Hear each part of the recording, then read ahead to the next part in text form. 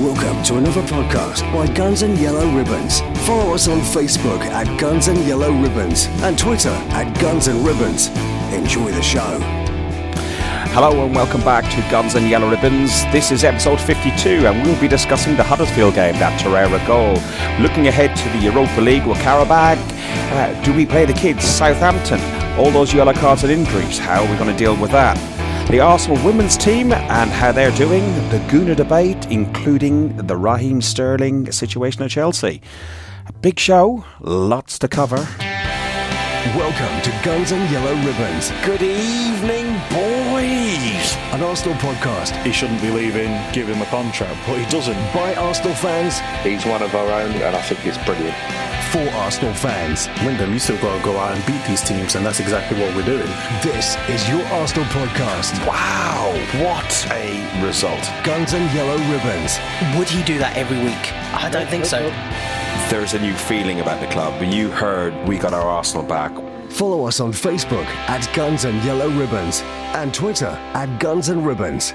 Good morning, good evening, good afternoon, good whatever you are in the world. It's Guns and Yellow Ribbons. We're back, episode 52. One might think that means we're here a year, but we've actually got 63, 64 episodes up between a couple of specials that we've done with Andy, with Mike, with plenty of the other guys, with James in Sydney. We've done Gooner to Gooners. We've done a few different little bits. Beers We Bruv, that's a good one as well. So yeah, hope you've been enjoying our last year of podcasts. Today I'm joined initially by John Burton Sullivan, a favourite, very famous songwriter. Johnny from the Food Bank. Hello.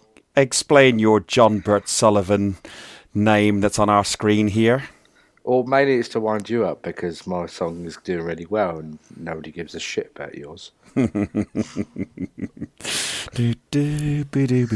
Manny, how are you? I'm alive. You're alive. What, you full of man flu or something like that? No, just stuff. Can't really go into it, but yeah. I'm still alive. We were wondering whether you were or not because you were late. Oh, for goodness sake, man. It's only 4 Again. minutes. Like, get over it. Again. Get over it. There's been worse offenders and you know it. Like, just get over it. Yeah, it's not you. that bad. No, Well, at least you turn up on like Ozil. This is true, but Ozil's manning the website, so that's his No, job. I'm at the talking about the minute. real Ozil. So we actually talking about Ozil. There was somebody else who was a bit of a Boston Ozil, or maybe more a Leighton Ozil. Where were you Saturday? Oh, let's not even go into that, please. I'd rather not. I was meant to be there, and I'm actually really, really pissed I wasn't, but it was out of my control, unfortunately. Okay, so shit, basically stuff. Shit. What the hell Shit happened to you? happens. Because I saw who was it that uploaded that a picture of you in a bathtub? Gary. I wasn't in a bathtub.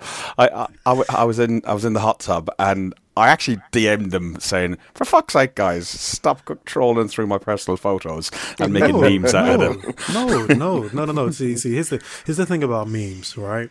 If you put your personal pictures out there, you run the risk of being a meme. So that's your fault. My personal timeline stays separate from my Guns and Yellow Ribbons and my Arsenal Fans Forum. I separate them very much because I've got a lot of professional friends on there as well. Let's not go into that because people don't want to hear this shit, do they?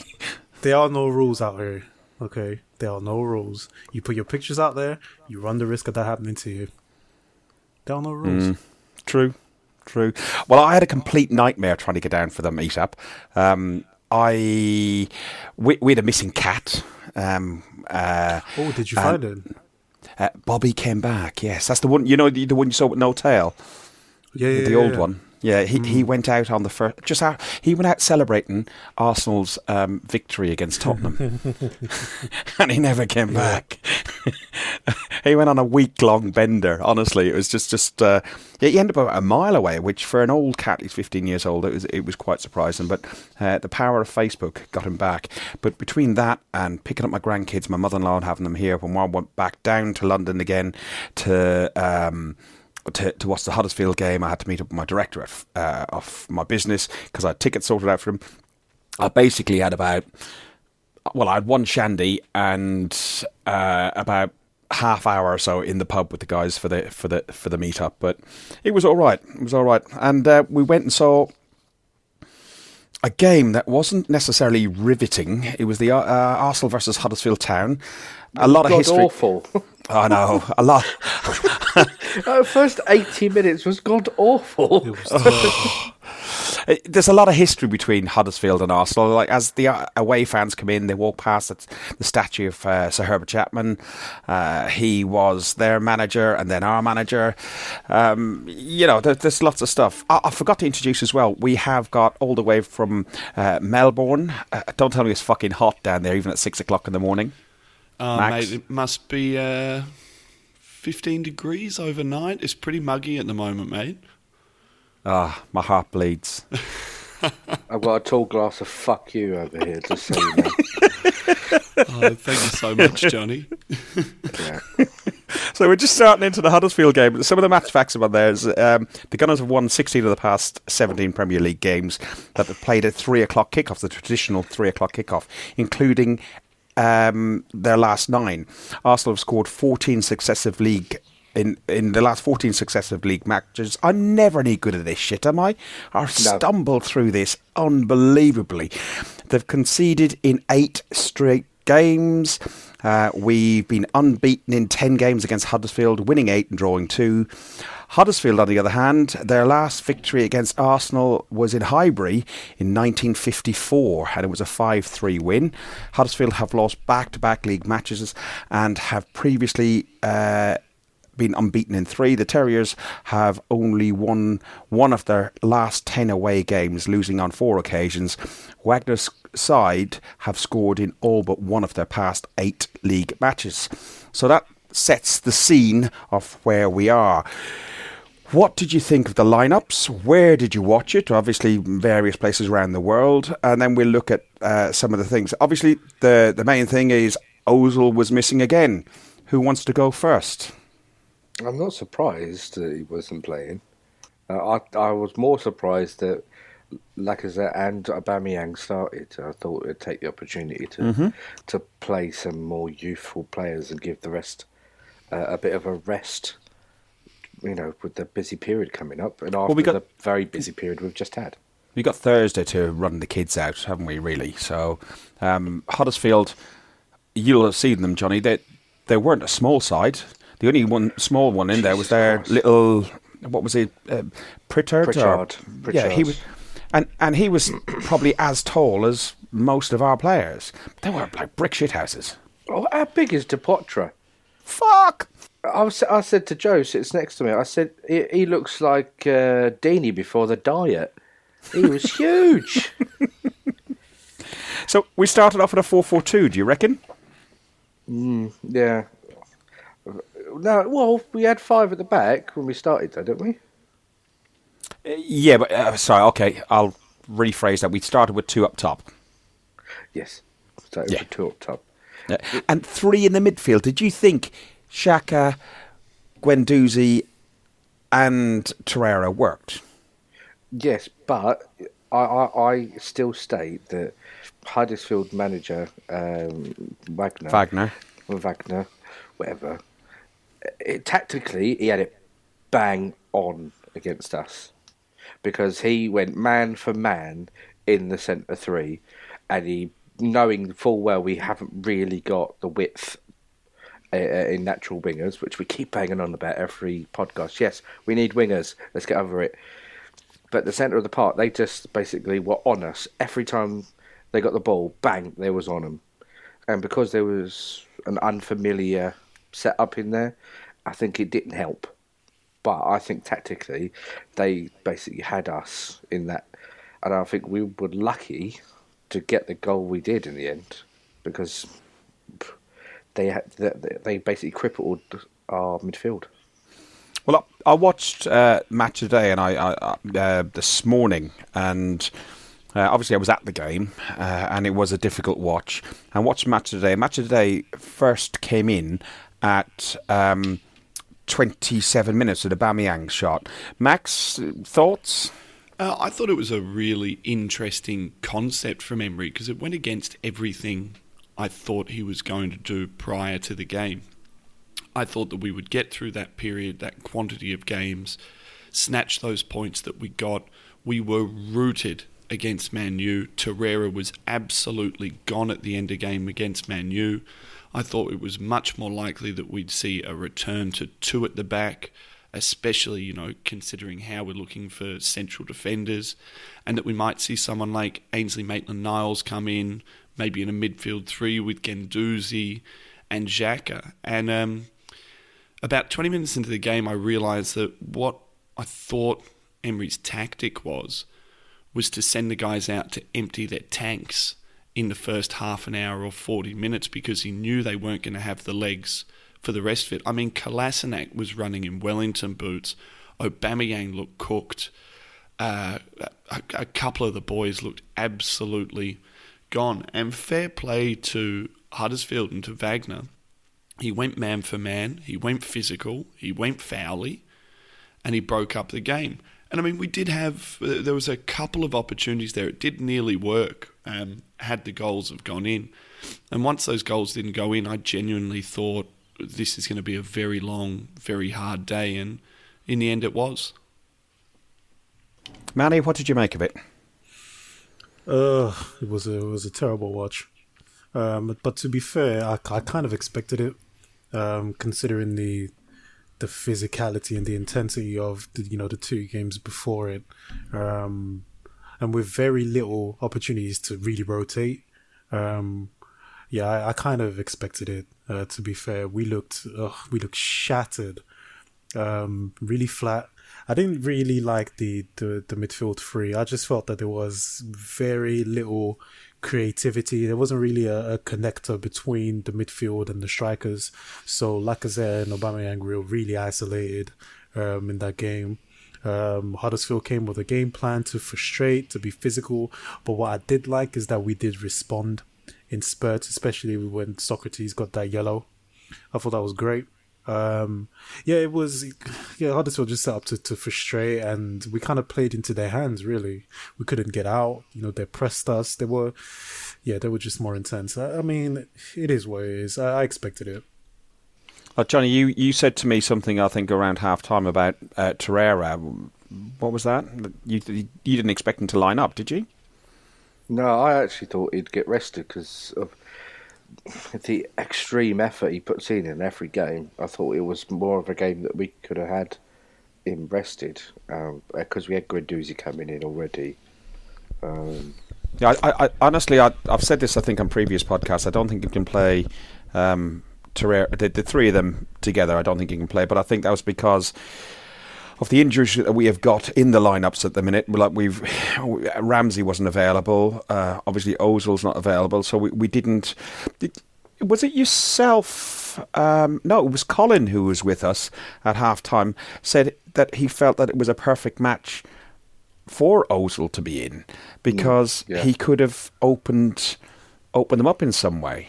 I don't want to hear that. I don't want to hear that. That's a lot of rubbish. Not Ozil himself, but a creative person that could pick a pass through. And I think that's why Guendouzi was playing a little bit further forward. And I'm not saying that he is AM, but out of those three, I'm more comfortable. He tries more risky passes forward, whereas Torreira, as brilliant as he is more of a get it, look up, pass, and he's not really a trying to develop. He breaks play up and creates instance around him forward more than anybody else. Whereas Xhaka is more of a link player, and I don't see him as a lock breaker. And Xhaka, do you think he had a better game than, he comes into lots and lots of criticism, and we've started to say that he's improved an awful lot around Torreira. I thought he improved more again. Xhaka had a blinder. Xhaka had an absolute blinder, except for his 2 Xhaka moments, which nearly cooked the chook again. So, what do you say about him? I think he had something like the most amount of clearances, the most amount of tackles, the most amount of duels won, the most amount of passes on the pitch, and still managed to produce 2 pieces of absolute shit that turned into goals. I said last night on the Ask Brothers with Toby that if this guy could just get his shit together and stop giving away these opportunities 5 metres away from his box, he'd be something serious. But I don't think it's ever going to come out of his game. But on the day, I thought he was one of the best 3 players on the pitch for Arsenal. But do you not think that's because he's probably involved with so much of the game? No. If you're involved more, you're going to fuck up more? Well, that would be the case, but his fuck-ups are so regularly connected to high-risk plays or to him just switching off. So, look, yeah, there's an argument for it, Fergus. I agree with you to some degree that if you are going to have the most amount of touches, the most amount of clearances, etc., you're going to give the ball away. But, yep. I mean, once again, one of his giveaways, I've forgotten where it is, but one of his giveaways is intensely bad.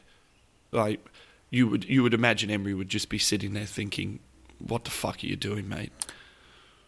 The only one opportunity in the whole game, and we'll go a little bit more detail in the game in a second, but the one only opportunity I saw that Huddersfield had was from a misplaced clearance in the box. I didn't know if that was Mustafi or Xhaka, so are you saying that was Xhaka, that one? That was Xhaka. It was Xhaka, okay. Jesus. Okay, I'll get your point on that one. I thought it was Mustafi. Again, it's a little bit more difficult to see it from in the stands. Sometimes you can see different things in the stands, and the Torreira goal at the end, the view I had and what I saw in comparison to every angle on TV was unbelievable. But let's look at the game a little bit more in detail. So at 27 minutes, Aubameyang takes a shot, and it's bloody close, and there's a save by their keeper, and I'm not even going to try to attempt to pronounce his name. Russell. What's that? Russell. Losel. Okay. I'll call him Russell from now on. Yeah, go on. At least it's intentional, the name mix up. Yeah. Yes, James. Go on. What did you make of it? What, the Aubameyang shot about half hour in? You know what? The Xhaka... Some people were saying that it was a shot. Some people were saying that it was a cross. I can't make out because of the pace on it. You would have thought it was a shot, a shit one. But the accuracy, if it was a pass, was pretty good. I think that he was going to trap it and then take it, but he should have put that away. He should have. Yeah, I don't think it was a shot. It was on his right foot. I think it was a cross, really. That's a good point, actually. The way he kind of shaped himself, it looked more like a cross, and Xhaka does not have a right foot at all. So let's go with the premise that it was a cross. Now, this was that Aubameyang shot. That was to get into Aubameyang. Oh, okay. Because it could have. I mean, from a certain perspective, when you look on replays, it could be taken either way. To be honest, but my learned friend does make a good point. Okay. 41 minutes in, the bit of controversy. Now, this is Lacazette's goal. It was deemed offside. The offside was given for a previous phase in the game and not for the back pass bit. What didn't help, from watching it in the ground, everyone was going nuts around me when the goal went in, and I'd already seen the flag go up. I don't know if you did, Johnny, either, but I'd seen the flag go up at the point where he was first offside, and then there was a couple of phases of play or passes, and then the goal went in, and I went over, no, it's disallowed. But I think the referee took such a long time, it might have been a second and a half, to respond to that offside buzzer in his arm from the flag, that's where the confusion has come over. But I genuinely thought, looking at the replay as well, he's offside. Does anyone argue or agree or disagree? It's got to be short if they all agree. It's got to be a new phase of play once the back pass is hit, regardless of what happens prior. The flag was already up. I mean, I'm with Ferg. I thought it was offside. The flag was up. It was called prior to the back pass, was it? So the flag went up. Yeah. Okay, then it's offside. There's no argument. Yeah. And that was my point. And the whole stadium then starts coming on and going at the referee. You don't know what you do, and you don't know what you do. And I'm going he didn't. He didn't have a great game, Fergus. He was shithouse. He was terrible, the referee. I'm not saying he had a good game, but the thing they started going on about the referee's a wanker and you don't know what you're doing, he actually called it right because his liner called it right, and that was incorrect then. And I we talk about, there's a lot of controversy about what crowds say and do and people in crowds say and do over the weekend. And the reaction, referees getting shit. So I'll give them plenty of shit, don't get me wrong. But on that particular occasion, I think it was awful. But talking about the referee, since we're getting into that, and in that first half, there were 7 yellow cards given out in that first half. And it's 3 shameful ones for us. Oh, absolutely. It was the most in the Premier League since Chelsea, Aston Villa in 2011, who also had 7 cards. But the tackle on Torreira was an absolute assault. The tackle on... Oh, yeah, he should have been sent off for that. Yeah, absolutely. That was a straight red. That was a season ender. Yeah, that was. And Lichtsteiner, when he got involved, I want him in my corner. Love it. Everything I about wanted him. some of that for ages. I said it the other week. I said that the guy cannot... What he's done for the club, what we don't see, the intangibles that we don't see behind the scenes, what he's done for the club is so big. And now you're starting to see what he does on the pitch as well. And I love him. He's a nutter. He wants to fight everyone. Well, he's the one who started with Dyer the week before, wasn't he? Yeah. Good. Yeah, he came along and pinched him. This is brilliant. And did you see after it all settled down and there was handbags and everything else, Lichtsteiner went up to Torreira and went, "You all right? You're right." It was like his big brother gone, "Right, we okay? Do you want me to go and sort it out? I'll have another word if needs be." He's the father figure we haven't had since Keown, Parler. You know, these old stalwart guys. Yeah, these old stalwart guys who, you know, it didn't matter. You know, like when Van Nistelrooy missed his penalty and everyone ran over and jumped all over him, one of the great Arsenal moments. You know, we haven't had that sort of bite or that sort of balls at Arsenal, that sort of fuckery in just forever. So for me, it was, mate, it was the best feeling. I mean, for me, seeing things like that sometimes are as good as seeing goals. You know, as an Arsenal fan who sat by and watched us become more and more timid, you know, year after year. No, I 100% agree. I like to see us standing up for ourselves. We talked about it, I think, last week or the week before, about there seems to be a bit more of a unity among the team, and the old and the young. They're having fun, but they're willing to go out and fight together and have fun together. The second yellow that I thought should have been a red was the one on Guendouzi. That I just saw, it's at the opposite side of the pitch to where I am. It's on the halfway line, but I just saw him fly up into the air. What did people make of that one? I can't remember that one. I don't have any notes. I didn't see it. What did you see, Fergus? It was Guendouzi was rolling around afterwards, injured, and there was a little bit of a scuffle. It was over opposite the dugout on the halfway line, in front of the cannon, and he was chucked up in the air. I don't know if it's been shown in the replay, but there was a yellow card given out for that one. Yep. And then there was a yellow card for, was it Socrates' tackle? Or was it? Was it Socrates' tackle or was it Xhaka's simulation? On the halfway line, and there was an equal. That one was poor. That was a shit dive. And then there was Socrates' tackle. He got a yellow card as well. Yeah. But he got the ball. He got the ball, but I think it was more for the follow-through.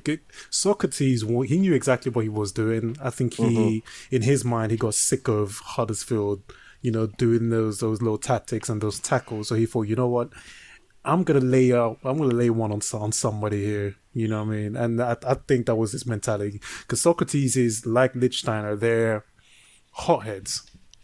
Right, they're hotheads. They're gonna go in there. Yeah, but they're older now, so they're not so hot. They're more. Wise. You want to tell Lichtsteiner that? Yeah, because he's the oldest in the squad, and look at him. He's ready to rumble at any moment. So it's just in their blood. So I think Socrates went in there. He's like, you know what? I'm going to lay down a marker that we're not going to be pushed over by you guys. So I'm going to take this guy out. Love it. All of it. You've got to remember, it is the letter of the law that it doesn't matter if they get the ball or not. It's if it's excessive aggression in the tackle. Which you could really say it was a bit over the top in terms of aggression. But as much as I loved it, letter of the law, it's got to be a yellow. So Torreira deserved it. Torreira had a shot, nearly went top bins. Great save by their keeper. That was a worldie. That was an absolute worldie. That was, and he is going to get one. He is going to get one. Mate, go on, Max. He's on fire. He is on absolute fire for us right now. I was saying last night, I don't think that there is a player in the Premier League who is being more influential on their team week in, week out than Torreira, and therefore it has to be said that he's the best player in the Premier League.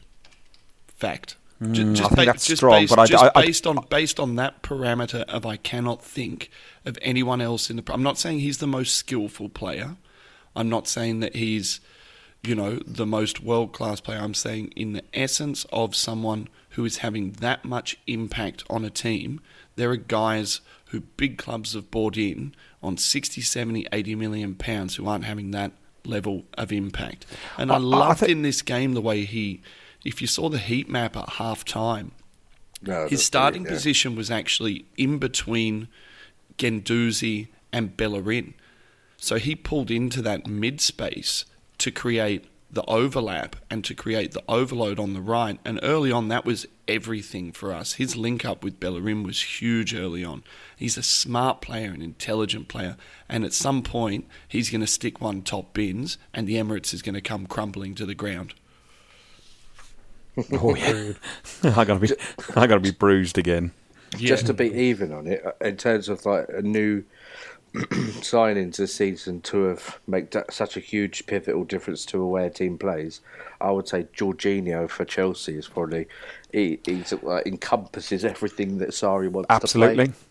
So, that was more a specific player that that specific manager wanted and knew that he would play everything around it. Whereas Torreira has made everybody around him better with a manager he's not played with before.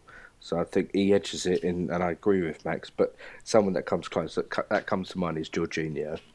I think Torreira has, as you say, changed our team more than and changed our style of play. Obviously, everything being on tactics and everything else. But I think he's taken us to a different level, a different area. Mustafi, finally, on the first half. Christ, we're taking a long time on one half of a very boring game. But Mustafi, dive in the box. Dive or no dive? Dive. It is a dive, but he did get a touch. There's contact. Just like Son against Tottenham, just like we would say Zaha against us. It's a dive. Not every contact is a penalty. It was the smallest of touches. It was a dive. So if we're going to abuse Son for his dive, then we've got to hold Mustafi accountable as well.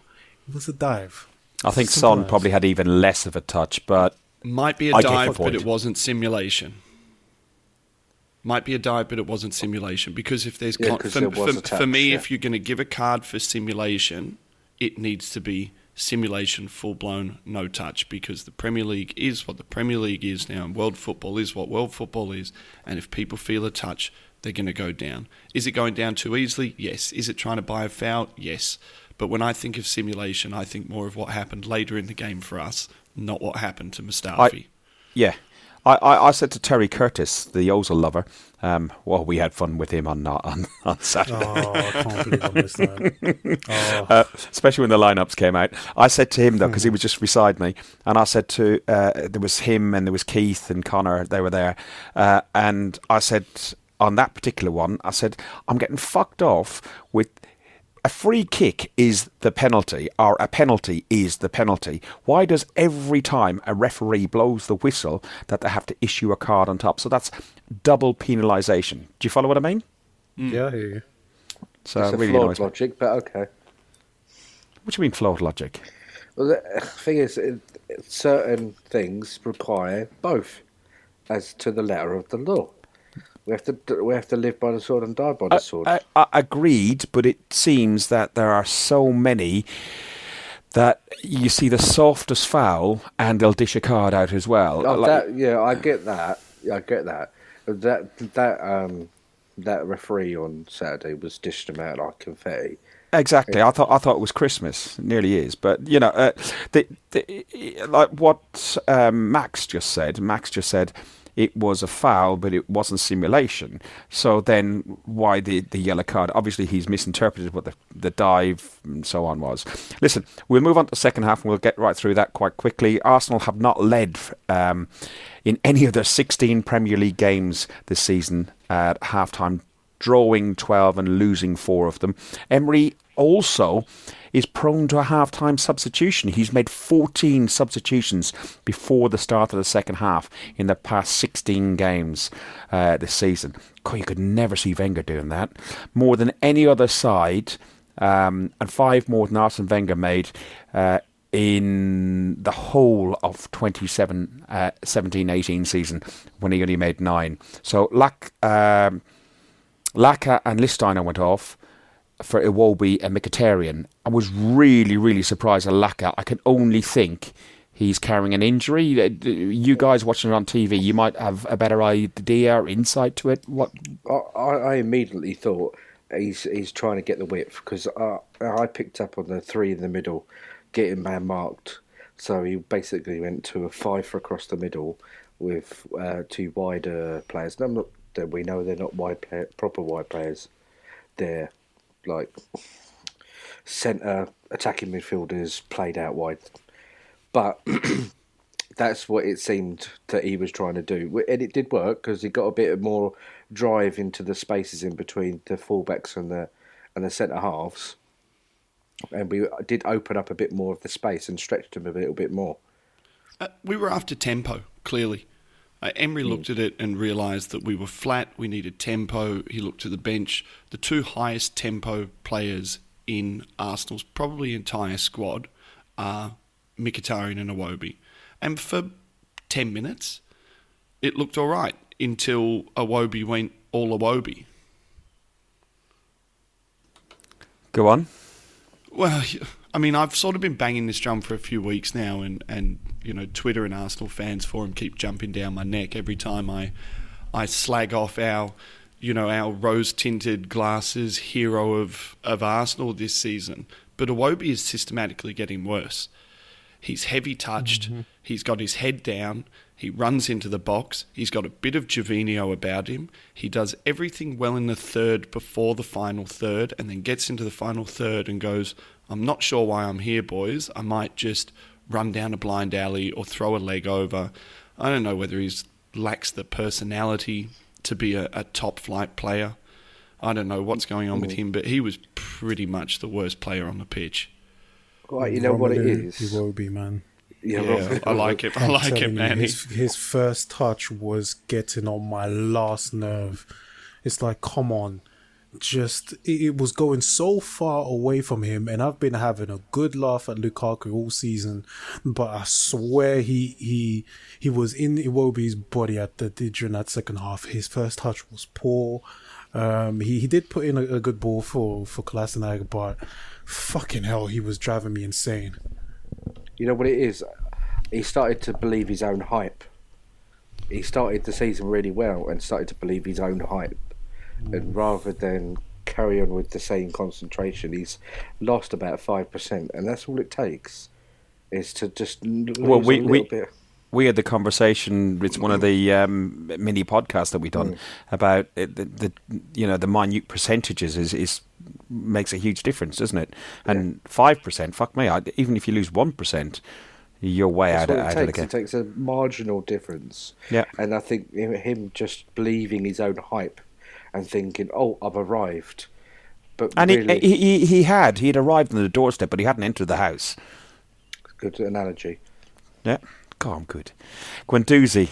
Now, was that one a dive or not? And 100%. 100%.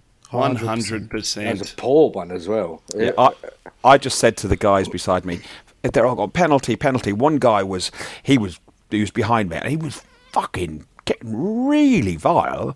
Didn't say anything out of turn, but it was just like, fuck. And I turned around and said, mate, he's gone down like a sack of shit. He gone, what? I said, he dived. He's just dropped to the, like the floor, like he's been fucking shot. And he went, yeah, I know, but you still got to shout for it, haven't you? And I went to calm it down. I went, yeah, I get what you mean.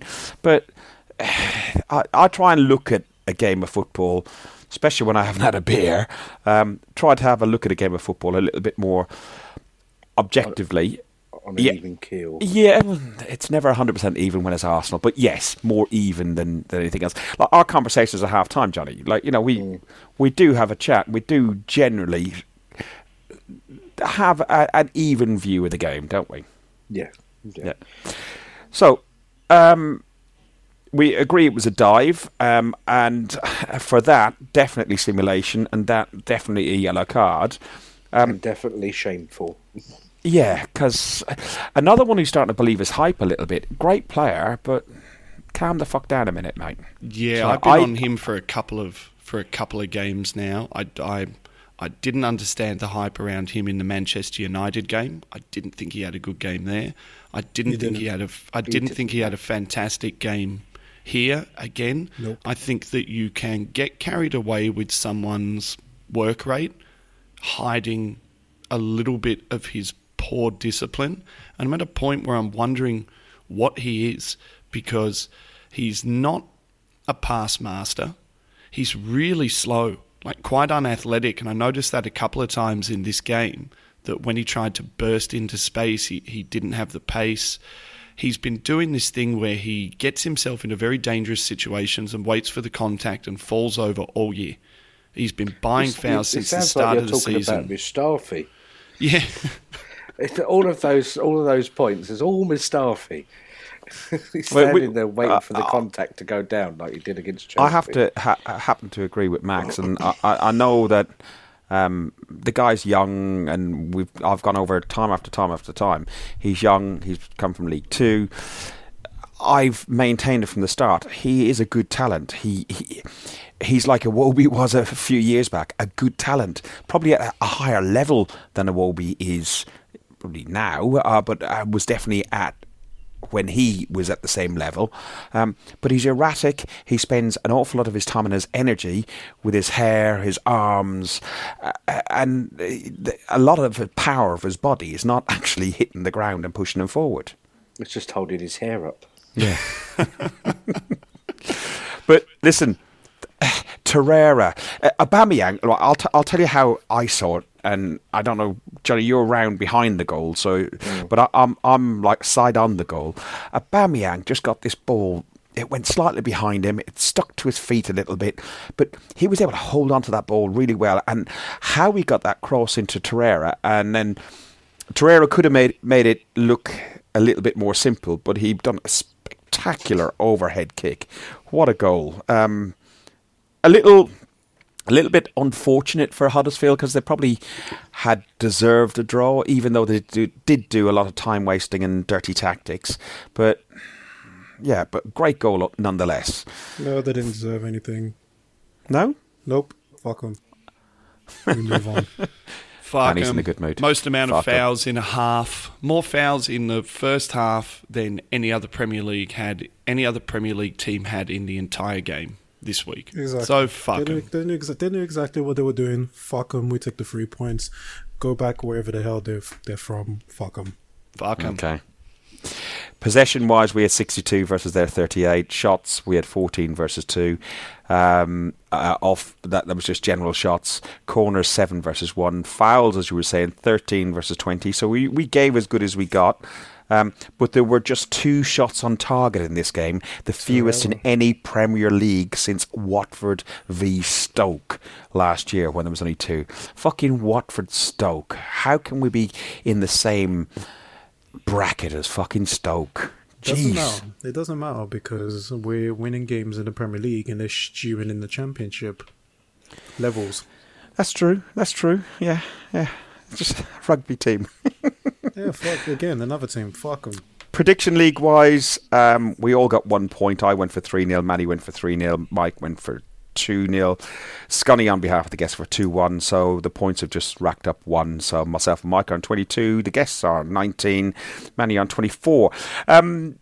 The cost of the game, though, the yellow cards, for such a low, we'll go straight into and the injury to Mustafi. I mean, if the 1 week ban for Mustafi wasn't bad enough, he then went and decided to ping his hamstring as well. So that's got to be at least, what's a hamstring usually? 3 to 5 weeks. 3 weeks. Yeah. Well, cause I'd written down here, considering Lauren Koscielny and Nacho Monreal are just back on the way back in. Rob Holding has been sidelined for 9 months. We've got one hell of a defensive headache. We could do with that. What would you do?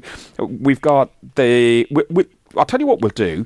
We'll change it up a little bit because one of time that we've spent on a very boring game. We'll mix up the Southampton and the Qarabağ game together because they're almost going to be interlinked because we're probably going to play a lot of youth players and so on the Qarabağ game, and then the issues we got around squad rotation and training, and team squads for the Southampton game on Sunday. You know, where do you see the backline? What do you see us doing? First of all, for the Qarabağ game, no one above the age of 17. Goes to Qarabağ, as far as I'm concerned. You know, I mean, take them for an experience and none of this shit about bringing players and sticking them on the bus for... The only guy who should be going over there to be a leader should be Cech, and everyone else should be an under-21. It's an 8-day break until the Southampton game. We're all stuffed. The whole team is stuffed. I think they're mentally tired as well, on top of being physically tired. I thought in this game it wasn't just a physical tiredness. There was a lack of invention based on how much football they'd played. Two huge games with Man United and Tottenham beforehand. Absolutely. So against Qarabağ, I mean, everyone who's a kid. Ainsley Maitland-Niles captain, you know, Nketiah, Willock, Death Row, all of those kids, all the guys who came on at half-time in the last game in Europa, you know, who got a little run as well. Mate, just stick all of those guys on the bus, put the whole under-21s team on the bus and just go for it. We've already qualified. It's a dead rubber. There's no need to do anything else. Would you sacrifice, Manny, you can answer this one, would you sacrifice this game and losing? I know it's at the Arsenal, and in fairness, we should beat them. Would you sacrifice and be willing to have a loss in this game by siding such a weakened youth side to end the unbeaten run? To be honest with you, I think the youth side are going to beat them. I think Qarabağ are terrible. I think it'll be a mixture of youth and, you know, French players. I think your Nennies will come in, Lichtsteiner will come in. I think Koscielny will get like 45 minutes. But I think it'll be a team that'll be good enough to beat Qarabağ. If I had to answer your question, I'd say, yeah. I mean, Southampton is more important at this point. It's the epitome of a dead game. We're top of the table, whatever happens. So, yeah, I'd say yeah to answer your question. And Johnny, what do you see with Southampton then? Where do you see lineups and so on with Southampton? I'm with the guys. I think this should be the youth team on Thursday, and then against Southampton, probably back to a full strength team again. But do we have a full strength team between yellow cards? Yeah, because you got Sokratis and Mustafi are both banned. banned anyway, some injured, but yeah. Yeah, so... Torreira's on 4 yellows. He is. He's bound to get one at Southampton. Probably, but, I mean, who have we got after Southampton? The Scum. It's a long, easy run. We've got, the fixture list is piled up, but as far as the games that we have throughout December, we don't have another big game again until Liverpool, which I think is except for the League Cup. 4 games away. I just mean Premiership. You know, I'm really Premiership centric this year. I didn't expect us to be in the position we were in. I expected us to be a bit of a cup side this year, and I think that we have to look at that and say, well, what's serious for Arsenal? What's important for Arsenal? What's important for Arsenal is that we're in that top 4 hunt and we're back around it. So, I mean, let's go for it. Let's rest everyone in the Qarabag game. Rest the lot and go out at Southampton and put out whatever the best possible 11 we can in the best possible formation we can put out and go and get the 3 points and push on. Hear. As Manny would say, preach. Just touching on the Arsenal ladies, and then we'll go into the Gooner debate, which will link back into what you just said there about the Premier League and so on, especially since what Chelsea did at Man City has just blown it all apart, and it blows it wide open that we can probably look a little bit higher than where our expectations are, in my view. So Jordan Nobbs misses the World Cup in France due to her ACL injury.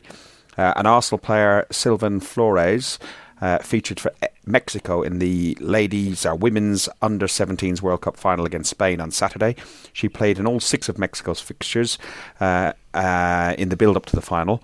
She was unable to stop them slipping to a 2-1 defeat as a brace from Claudia Pina condemned them to Mexico.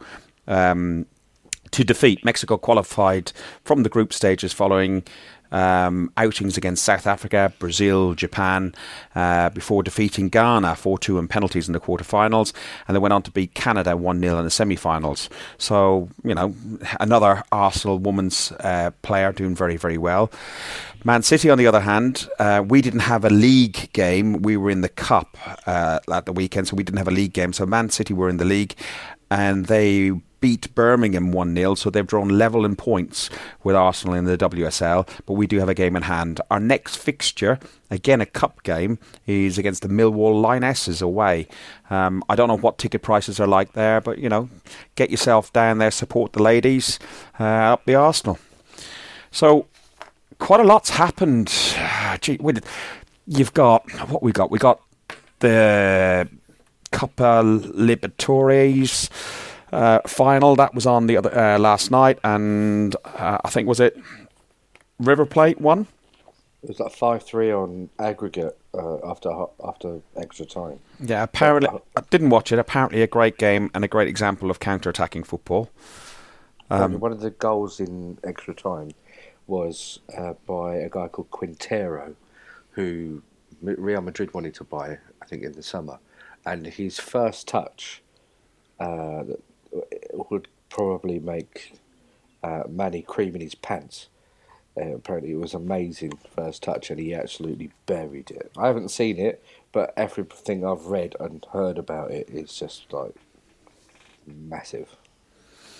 One of the things that we did happen in, was it Manchester, was Rob Holding. We've lost Rob Holding to injury. All 3 centre-halves are out for the next game. Fuck's sake.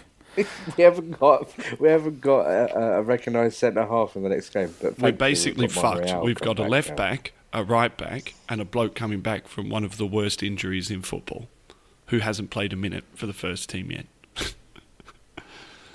Yeah, Koscielny's going to have to get some game time on against Qarabag. I wonder whether you give him game time. I wonder whether you give him game time or you just wrap him up for another week, because it's such an injury it's such an injury of time from what we read. Like the Achilles needs to reattach molecularly back to where it was, and it's one of those injuries that is just 100% time. I wonder whether or not you just wrap him in cotton wool for another week and keep him training and keep him moving and then throw him out.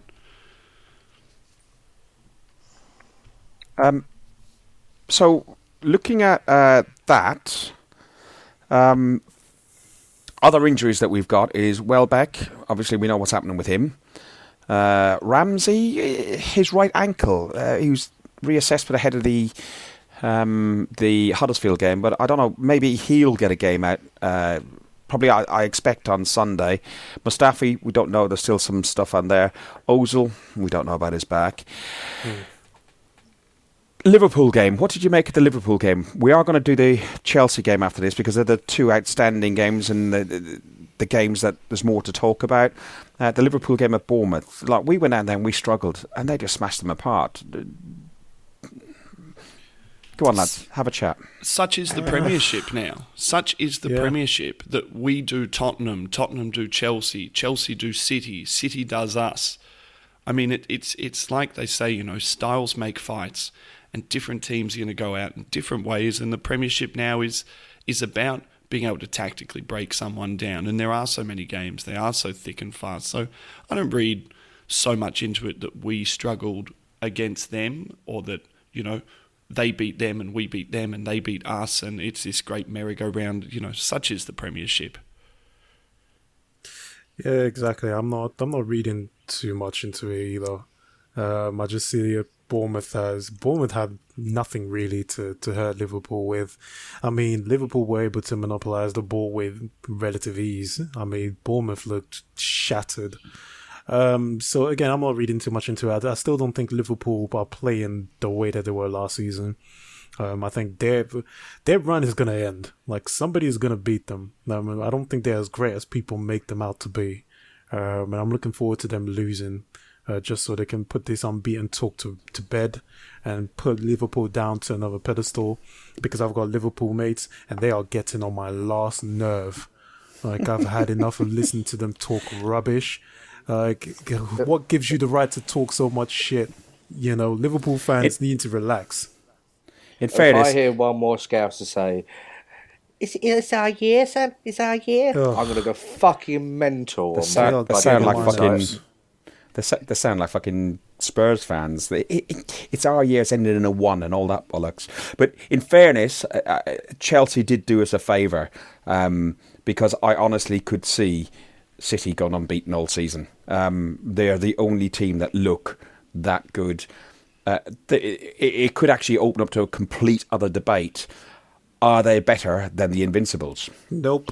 If they go through this season unbeaten, I was going to say they're better, but it's a bigger achievement. Yes, because I think there's a much harder league. Yeah, the level is higher top to bottom now. The level's higher. The level's higher 10th to relegation now than what it ever was. There's not just 3 big teams in the Prem that you have to beat anymore. There's probably 6 big teams in the Prem. But fuck them. There's only one Invincibles. Yeah. Well, when we did it, we only had one rival. That was Man U. The money hadn't really hit yet in Chelsea. It definitely hadn't hit yet in Manchester. So there wasn't really another rival.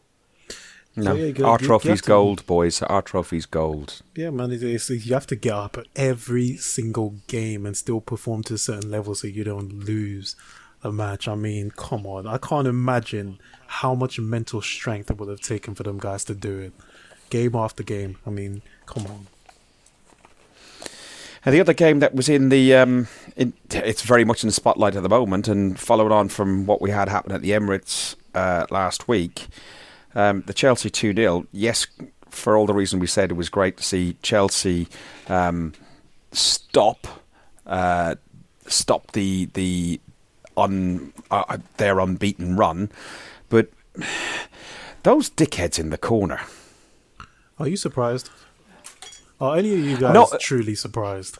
From Chelsea, no, but from 2018, yes. And apparently the guy's trying to said Mank rather than Black. Oh, please. What do they about bollocks? But I'm going to add a bit of texture to this in terms of Chelsea fans. There are a group of Chelsea fans called Chelsea Headhunters. Yeah, that's their firm. That's their firm. Back, say, 10 years ago, 10, 15 years ago, there was a big. I was still living in East London, and there was a big thing around BNP and all this way before Brexit. One of the most racist people I knew, and it was all centred around being Chelsea, and all these guys were all skinhead BNP. But Johnny, that's one sort of type of people, and yeah, I know you're talking about your typical, like, this is England 1986 or whatever, like the skinhead boots and everything else.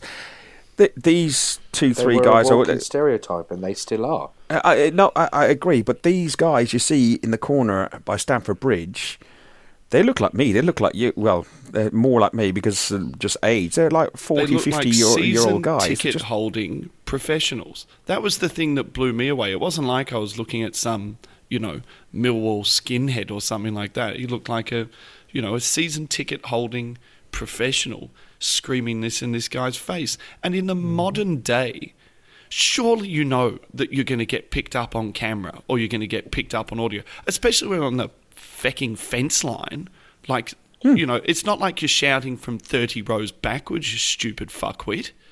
But everything's on CCTV. Everything's recorded. We had an incident when that all kicked off. Remember I said it all kicked off at the Tottenham game, and there was coffee, beer, everything going down on top of Dyer when he started with Lichtsteiner, or Lichtsteiner the other way around, but we'll say Dyer started. We had the stewards come in and pull a guy out behind me for a coin-throwing incident that had looked back. They got the wrong guy. How can they go to work and face their colleagues, peers?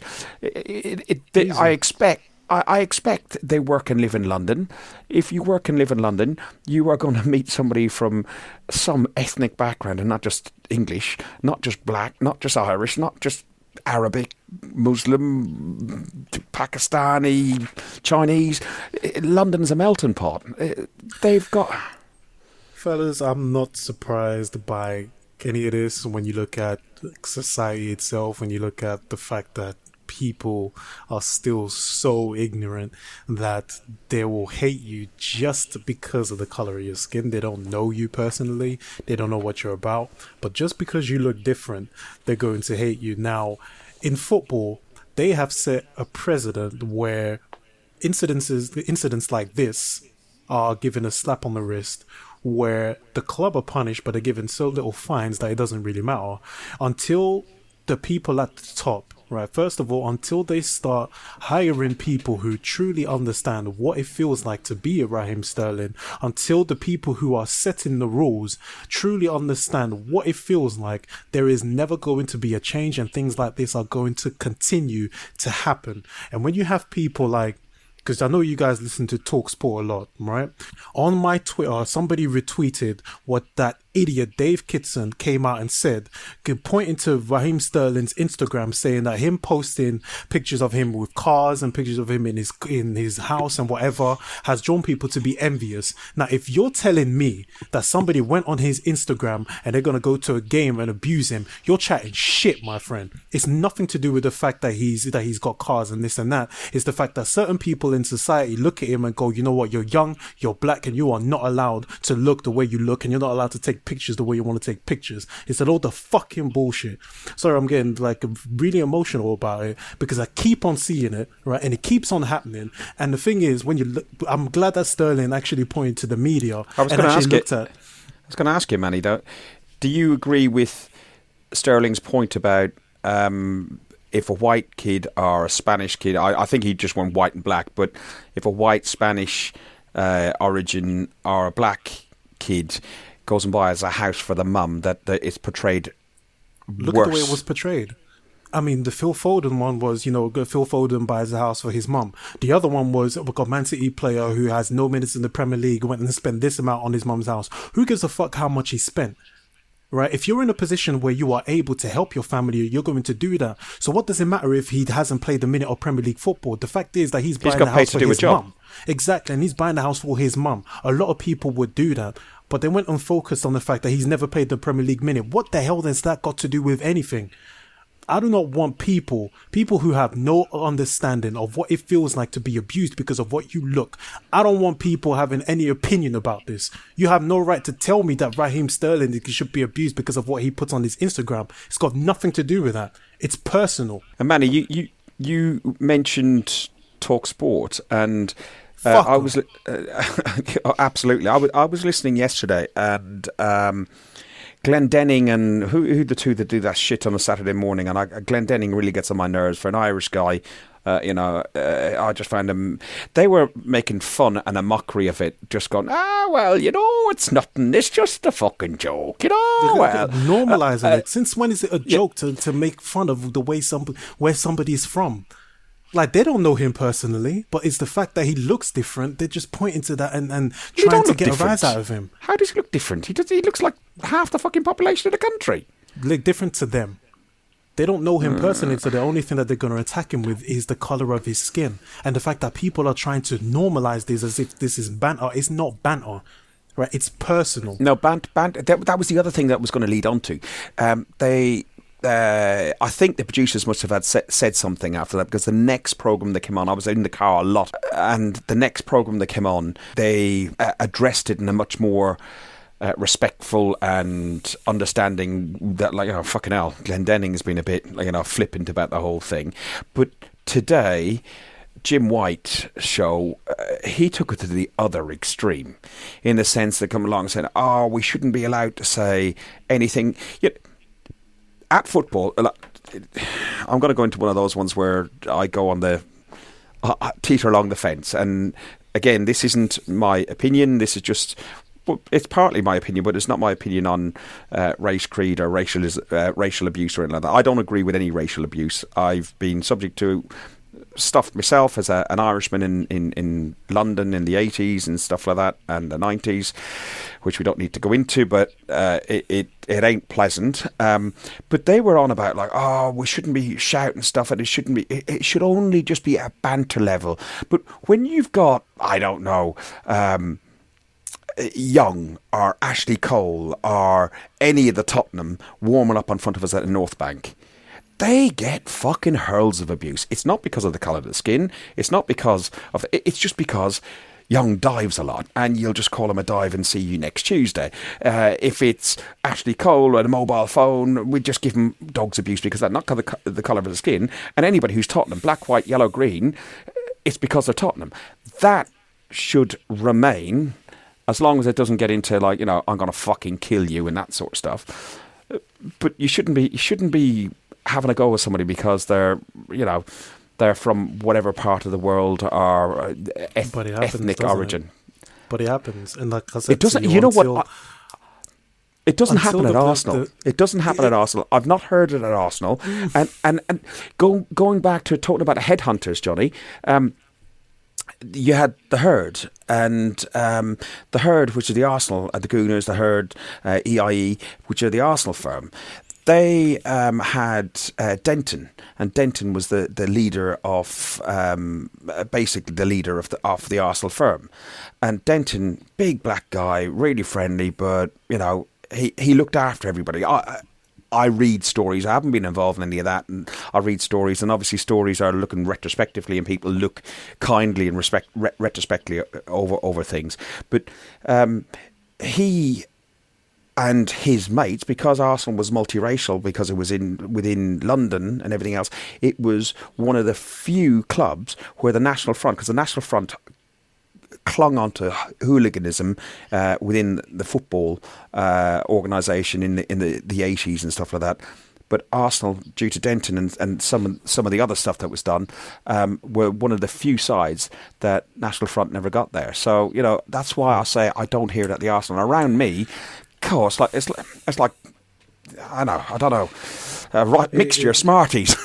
Things like I said, I've had to have a couple of words this season with non-regulars who have been behind me in certain games, and I've got a father and son, Ghanaian guys who sit a couple seats down from me, and they're lovely, lovely fellas.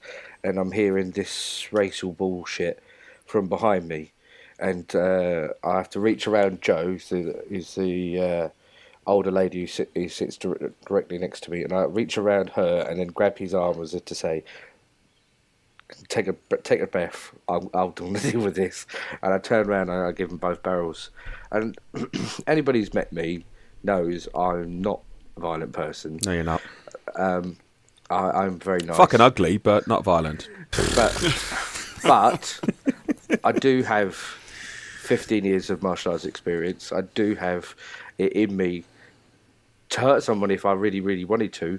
I haven't had to lift my fists in 20 years, in hate or otherwise. But this guy got what I can only, from his reaction, feel was the worst daggers I've ever given anybody, ever. Because I'd nearly lost my temper, and I never lose my temper. I never even raise my voice unless I'm at the football. And the guy basically disappeared after half time. Good. And didn't come back. Fuck him. Until things at the very top, until you break that monotony of the snowy white peaks, until you get people at the right level who can actually influence change, it's always going to happen. Until you start hitting the club where it hurts, with points, actually deducting points, actually hitting them where it's going to affect the fans, it's not going to change. And society give them a home game where they can't have any fans in the stadium. I mean, that sorts it almost immediately. And I said this after we spoke about it 2 weeks ago. Yeah, but they had that with England-Croatia, Max, and it ends up just being a dud rubber off a game. It hurts the club, and I think it doesn't, because they still get shown on TV, and they still get loads of money. And international is one thing, but Manny said it, I've said it before. Unless you start coming down with sanctions that are of the highest tier, the most serious sanctions that you can see, and these clubs have so much money. Well, you go fine a club, £30,000, $60,000. They pay their tea lady that. Yeah, he reaches into his pocket and pulls it out and gives him a bit extra on top of it as well. You have to find a way that you can hurt them. And one of the reasons why I like banning the fans, I understand what you're saying, Fuchs. One of the reasons why I like banning the fans goes back to what Johnny just said. It's going to turn those fans against those hate-filled wankers. Mm-hmm. It's going to make them turn insular against them and look after their own. I think that's the only way that you can get done. I also think there should be some kind of a service as well, where maybe you're able to, whether it be anonymous or not, actually dob these guys in, and if they get enough texts, someone will come down and do something. No, you can. In the ground, Max, if you're in the loo when you're having a piss, they've got all these posters, one of Ozil, don't know why, target practice maybe, but they've also, have you seen something that offended you? Has somebody said something racial, homophobic, somebody smoking, whatever it be, text, I think it's 67777, and just put in your row number and your seat number, and they'll know, and a steward will come down and talk to you, or come around in the area. You can put details in there, and they'll come down anonymously and try and resolve the problem. Look, the good thing about this shit situation is people are talking about it, and the general consensus.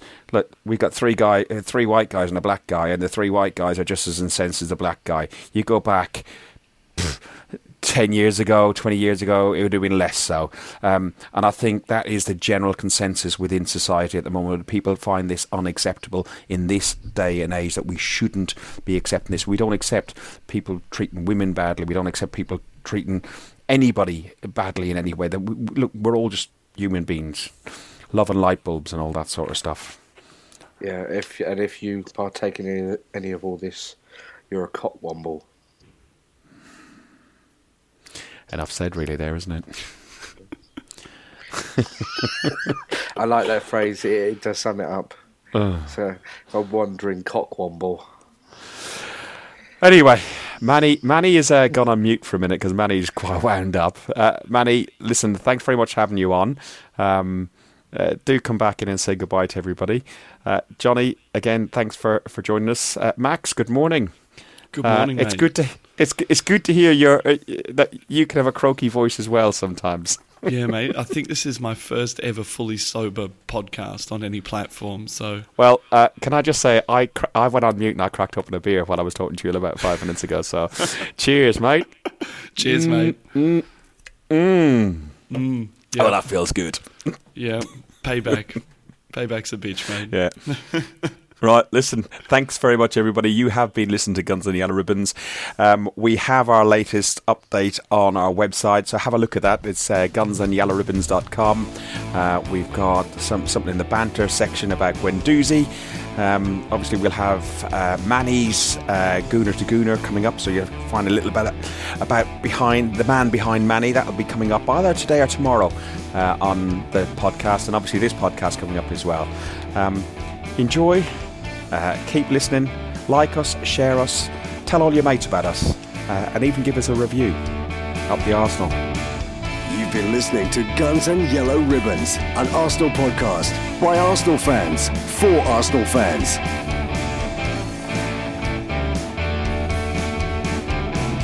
Follow us on Facebook at Guns and Yellow Ribbons or Twitter at Guns and Ribbons, and remember to rate and review us too.